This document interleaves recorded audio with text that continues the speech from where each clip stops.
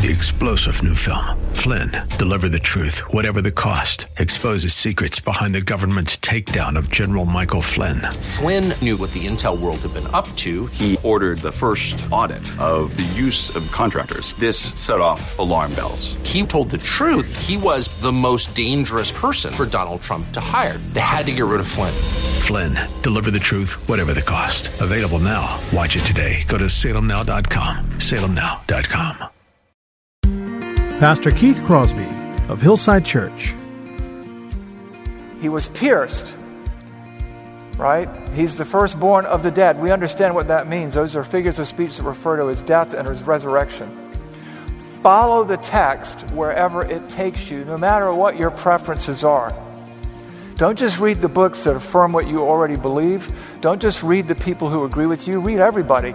Better yet, pick up the Bible, pick up the text, pick up the book, and read. I can see the promised land, though there's pain within the plan. There is victory in the end. Your love is my battle cry, the answer for all my life. Every giant will fall, the mountains will move, every chain of the past you've broken into. All the fear of the lies, we're singing the truth, that nothing is impossible with you. Oh, nothing is impossible.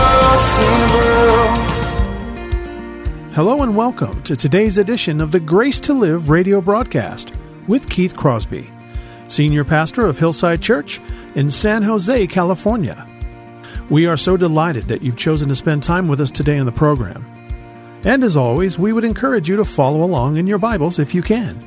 On today's program, Pastor Keith continues with the Future Grace series, an in-depth study of the book of Revelation. So if you have your Bibles, please turn with us today to Revelation chapter 1. Now here's Pastor Keith with today's study. Then thirdly, there was the effect of the epistle. The effect of the epistle. When we read it and respond to it, we experience blessedness. We experience blessing. It is the same word that begins the Beatitudes. Blessed, right? Happy is the one. Blessed are the poor in spirit. Blessed are those who hunger and thirst after righteousness. Blessed are those who read aloud the words of this prophecy. And blessed are those who hear and keep what is written in it, for the time is near. And that's why this epistle is so important, because the time is near. We are marching headlong into the end times. Time is short and getting shorter every day, and our call and our calling is a calling of urgency. And that's why we have to pick up and read this book. We have to pick up and read this epistle. We need not worry about it, be afraid of what's in it. We need to rejoice with what we find. We need to dig down deep into it. We need to pick up and read. And so a natural, common sense reading of the text is in order. What do the words say? What do the words mean? What then shall we do? And for one thing, when you look at this, what you have to understand is this epistle is a real letter from a real person. It's an epistle. And you know, when you look at the epistles, whether it's the Pauline epistles or the Petrine epistles or the Johannine epistles, they are written in very straightforward language to communicate clearly concrete ideas that we have to embrace, facts and realities. They need to be taken seriously. They need to be taken literally. Now, how do we know this is an epistle? Well, we see this here. John, to the 7 churches that are in Asia. John is a real person. He's writing to 7 churches in Asia, and it says, grace to you and peace. That is an epistolary formula that you find throughout the epistles. Philippians 1:1, Paul and Timothy, servants of Christ Jesus, to all the saints who are in Christ Jesus, who are at Philippi, with the overseers and the deacons, grace and peace to you from God our Father and the Lord Jesus Christ. John to the 7 churches that are in Asia, grace and peace. It's a real letter from a real person. Written to real churches. Written to whom? real churches. Where do we see that? To the 7 churches that are in Asia. What does the text say? To 7 types of churches that will one day exist throughout the pages of church history? It's not what it says. To 7 theoretical churches? To 7 kinds of people who are reflected in this imagery of 7 churches? That's not what it says. To the 7 churches that are in Asia. Real churches. How do we know that? Because we know that from the context. If we pick up and read and we work our way through this text, we'll arrive sooner or later to Revelation chapter 2. And we will see these churches named by their location. Ephesus, Smyrna, Pergamum, Thyatira, Sardis, Philadelphia, Laodicea. These were letters of preparation, letters of warning, letters of exhortation written to these churches. They all got a copy of this book. These aren't theoretical churches. And he has something to say to each and every church based on their level of faithfulness. And one of the things about this is only 2 of these churches get a passing grade. So it's written to 7 churches that are in Asia. The text says so, the context says so. And by extension, of course, because God has preserved this text and transmitted it and sent it to us down through the ages at the cost of many lives and many people's efforts in the service of their Savior, it's a letter written to us too. And we'll get to what would Jesus think about our church when we get into the letters of the 7 churches in chapters 2 and 3. But he's written so that his servants can learn, can be prepared. And this letter has something to say to each and every one of those 7 churches about their future. And who wrote this letter? Well, this is a letter from a real God, an eternal God. This letter tells us about God. Where do we see that? From him who is, and who was, and who is to come. Well, what does that tell us? That he always was, and that he is, and he always will be. And that Christ is, was, and always will be, and is returning. This book cannot be underestimated either historically or theologically, because we learn about the future, we learn about the sovereignty and eternality of God and Christ. It was a book written for our instruction that we might have hope through the Scriptures, that we might find endurance in the difficult times as we trust in an eternal God who is sovereign, who is over everything, who keeps his promises, who is and was and is to come.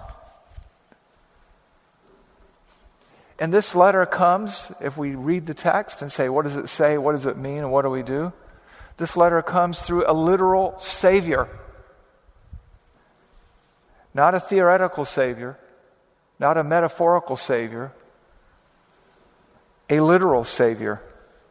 Where do we see this? And from Jesus Christ, the faithful witness. What does the text say? Who is he? He is the firstborn from the dead. The firstborn of the dead. Sounds like Colossians, doesn't it, a little bit? It's because, remember, this epistle touches on many, many books of the Bible, every section of the Bible, including the epistles. This testimony, this witness, this message comes through a literal Savior who died and rose again. How do we know that?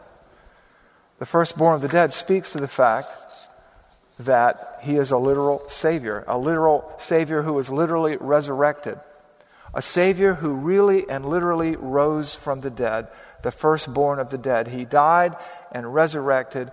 We understand him to be the Son of God, God the Son, Jesus Christ, the faithful witness. Revelation tells us a lot about him. It's amazing the power of a sentence when you just read it for what it says. The firstborn of the dead and the ruler of kings on earth. It tells you that Jesus was no ordinary man.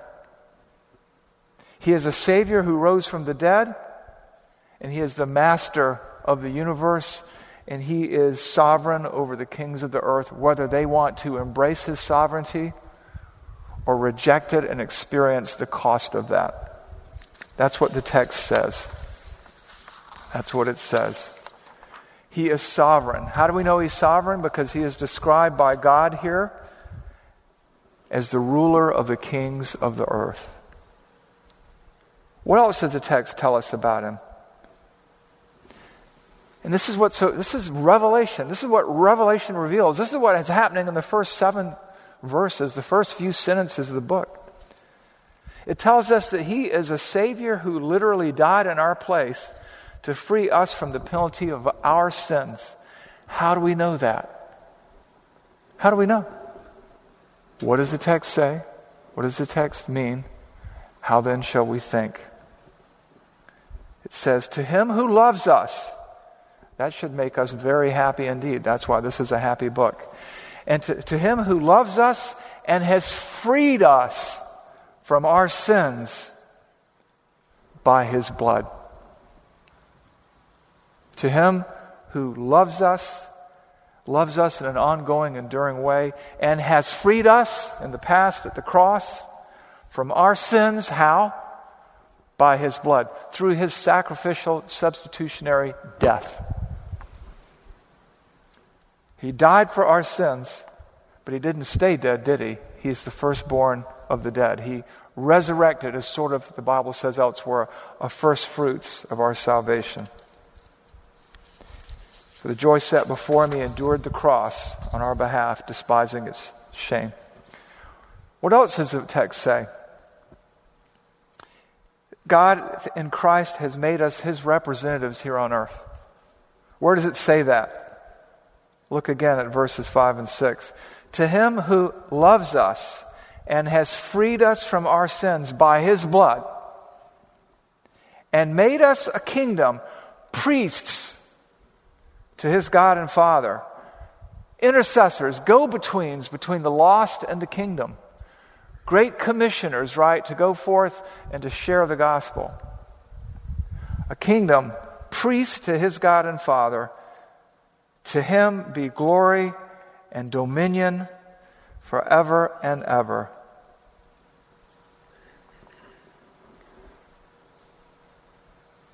Think about that. Is that all it says? It isn't. Because verse 7 says something really startling, something really glorious, something really powerful about this Jesus, this sovereign God who has dominion over everything, who is the ruler of the kings of the earth, the firstborn of the dead, the one who has conveyed this message to us, the one who has died in our place, rose again to show us that we could trust him. He has a message for us. The time is near. These are the things that must soon come, and it ends with this punctuation point. Verse 7. Behold, which means look. He is coming with the clouds. What does that mean? I mean, what will that be like? Because you don't want to miss it. You know, people have thought they've missed it all over the place, right? 1st and 2nd Thessalonians, a lot of the topic there was somebody had told the church that he'd already returned, that the resurrection had already taken place. And Paul wrote to say, no, it hasn't. And then even in 1 Corinthians, people were afraid of that. And he dealt with it in 1 Corinthians 15, that no, the dead in Christ shall rise first in the first resurrection. Then we who remain, those who are born again, will meet him in the air, right? That kind of blows up the whole idea that in some eschatological economies that the first resurrection was really just people getting saved. 1 Corinthians 15 blows that to smithereens.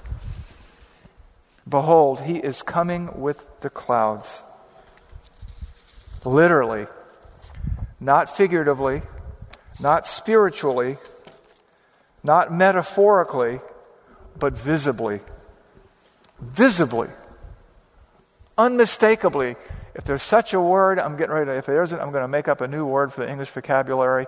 Unmissably. Where do we see that? How do we know that? Look at the tail end of verse 7. And every eye will see him, even those who pierced him. Even those who pierced him. Who might that be? That would be the Jewish people. So this message indicates that the world will see his second coming. That it will not be missed. It is a return that will be seen and felt by all. How do we know that? Let's look a little further. All the tribes of the earth will wail on account of him. That would be hard to miss. Everyone will see his return, and some will rejoice, some will grieve over him who they have pierced, as those who grieve for a firstborn son, and some will wail because they understand their rejection and continued rejection of him is going to be costly, costly indeed. What does the text say? All the tribes of the earth will wail on account of him. What do we make of all this? That he is coming in the clouds, as the text says, that every eye will see him, even those who pierced him, and all the tribes of the earth will wail on account of him, all the people of the earth. This is a literal, visible, unmissable second coming. Every eye will see him. Is there any way we could confirm that? Maybe I'm reading something into the text that isn't there. Well, that's where you let Scripture interpret Scripture. Scripture explains Scripture. Scripture clarifies Scripture. And in Acts chapter 1, verses 9 through 11, which we read in the opening Scripture, right? We read this. It's talking about Jesus. He's with his disciples. They've asked him, is now the time? Is this the time where you're going to restore the kingdom? And he says this, beginning in verse 9. And when he had said these things, as they were looking on, he was lifted up, and a cloud, don't miss that, a cloud took him out of their sight. And while they were gazing into heaven, he went. Behold, two men stood by them in white robes and said, Men of Galilee, why do you stand there looking into heaven? This Jesus, who was taken up from you into heaven, will come back, will return in the same way you saw him go into heaven. He was taken up in the clouds, and he's going to be returning with the clouds. He had a literal ascension, and there will be a literal return. And behold, he is coming in the clouds, and every eye will see him, even those who pierced him, and all the tribes of the earth will wail on account of him. And what about the Jews? Has the church replaced Israel? Is the church Israel, or are the people of God Israel and the church? Well, Zechariah 12:10 sheds some light on that. Is God done with Israel? Zechariah 12:10. And I will pour out on the house of David.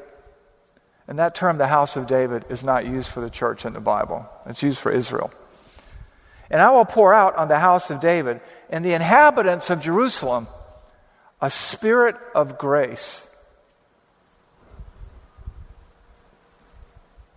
and pleas for mercy. So they will turn to him and cry out for mercy. And he will put on them a spirit of grace. So that, for the purpose of, what does the text say? What does the text mean? What do we understand? When they look on me, on him whom they have pierced, they shall mourn for him as one mourns for an only child, and weep bitterly over him as one weeps for a firstborn.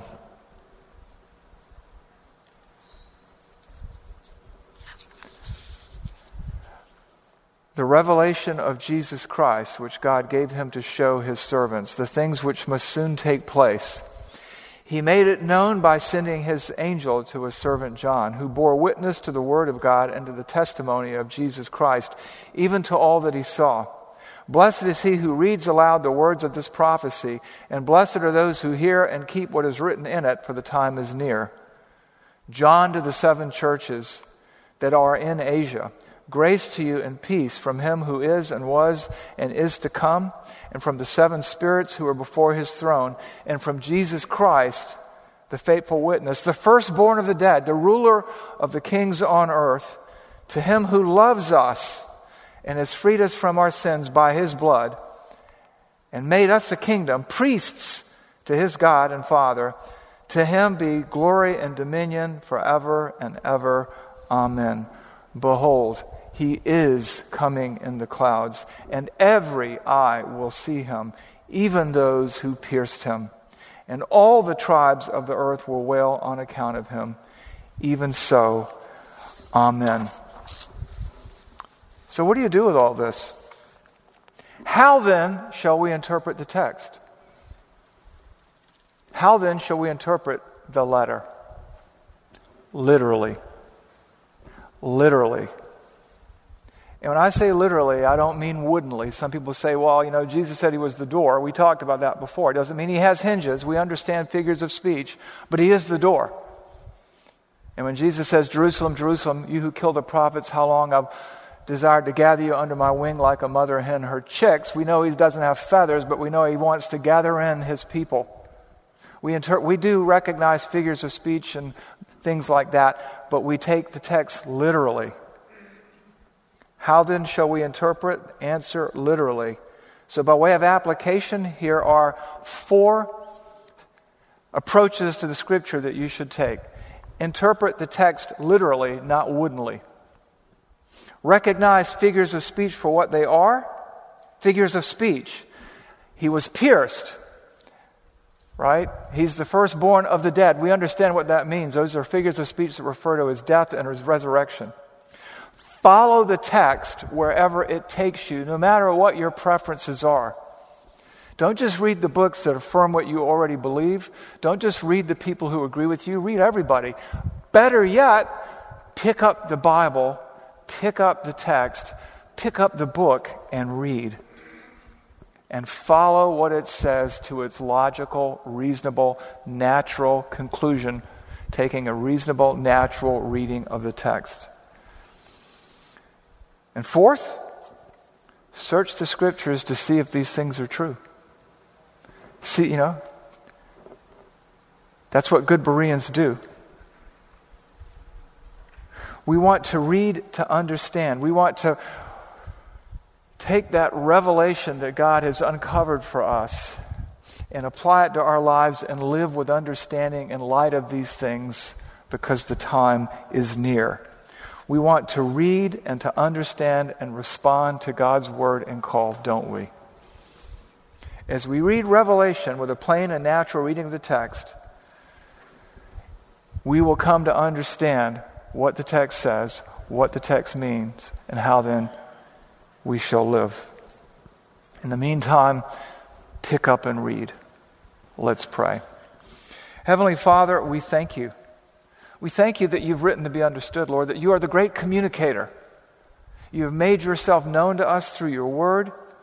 You have given us understanding by the Spirit who empowers us to read, to pick up, to read, to understand, and to do. Father, let there not be division, but a unity around your word, a unity around your purposes, Lord, and may lives and souls and eternal destinations and destinies be transformed in the process. To the glory of God, to the good of others, and for our own growth. We pray these things in Jesus' name. Amen.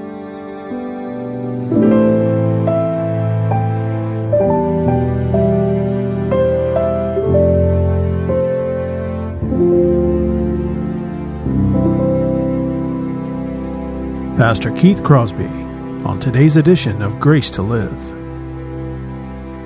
We are so blessed that you've chosen to spend time with us today studying God's Word. And if you'd like more information on Pastor Keith or Hillside Church, here's how you can connect with us. Our mailing address is 545 Hillsdale Avenue in San Jose, California, 95136. The church office telephone line is area code 408-269-4782. And you can connect with us on our website, which is gracetoliveradio.org. There you can check out archived messages of past sermons and also listen to Pastor Keith's weekly blog. And please remember that the Grace to Live radio program is a listener-supported ministry outreach of Hillside Church if you'd like to partner with us financially. Again, all of these things are available to you on our website, gracetoliveradio.org. Also, I'd like to remind you that Pastor Keith and the staff here at Hillside always look forward to hearing from you. So if you'd like to drop us a note, you can email us here at keith@hillside.org. Well, we hope that you'll join us again next time for Grace to Live. But until then, I'm your host, Kevin Reeves, and on behalf of Pastor Keith and everyone here at Hillside Church, it is our prayer that the Lord will richly bless you. And thanks for listening. Every giant will fall, the mountains will move, every chain of the past you've broken into. All the fear of the lies, we're singing the truth, that nothing is impossible with you. Oh, nothing is impossible.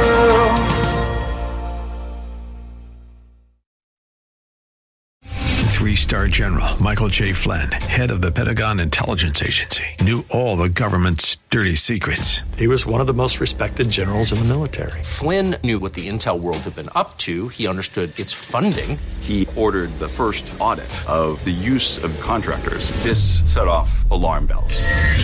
The explosive new documentary, Flynn, Deliver the Truth, Whatever the Cost, uncovers the facts behind this scandal. Flynn told the truth. He was the most dangerous person for Donald Trump to hire. I find out the worst enemy that I'm going to face in my life is right here in America. They took my assessment and they wanted me to change it. And I was like, I'm not changing it. They had to get rid of Flynn. With in-depth interviews, archival footage, and never-before-seen personal records of the man behind the headlines. I just felt like I was drowning. Flynn, Deliver the Truth, Whatever the Cost. Available now. Watch it today. Go to salemnow.com. salemnow.com.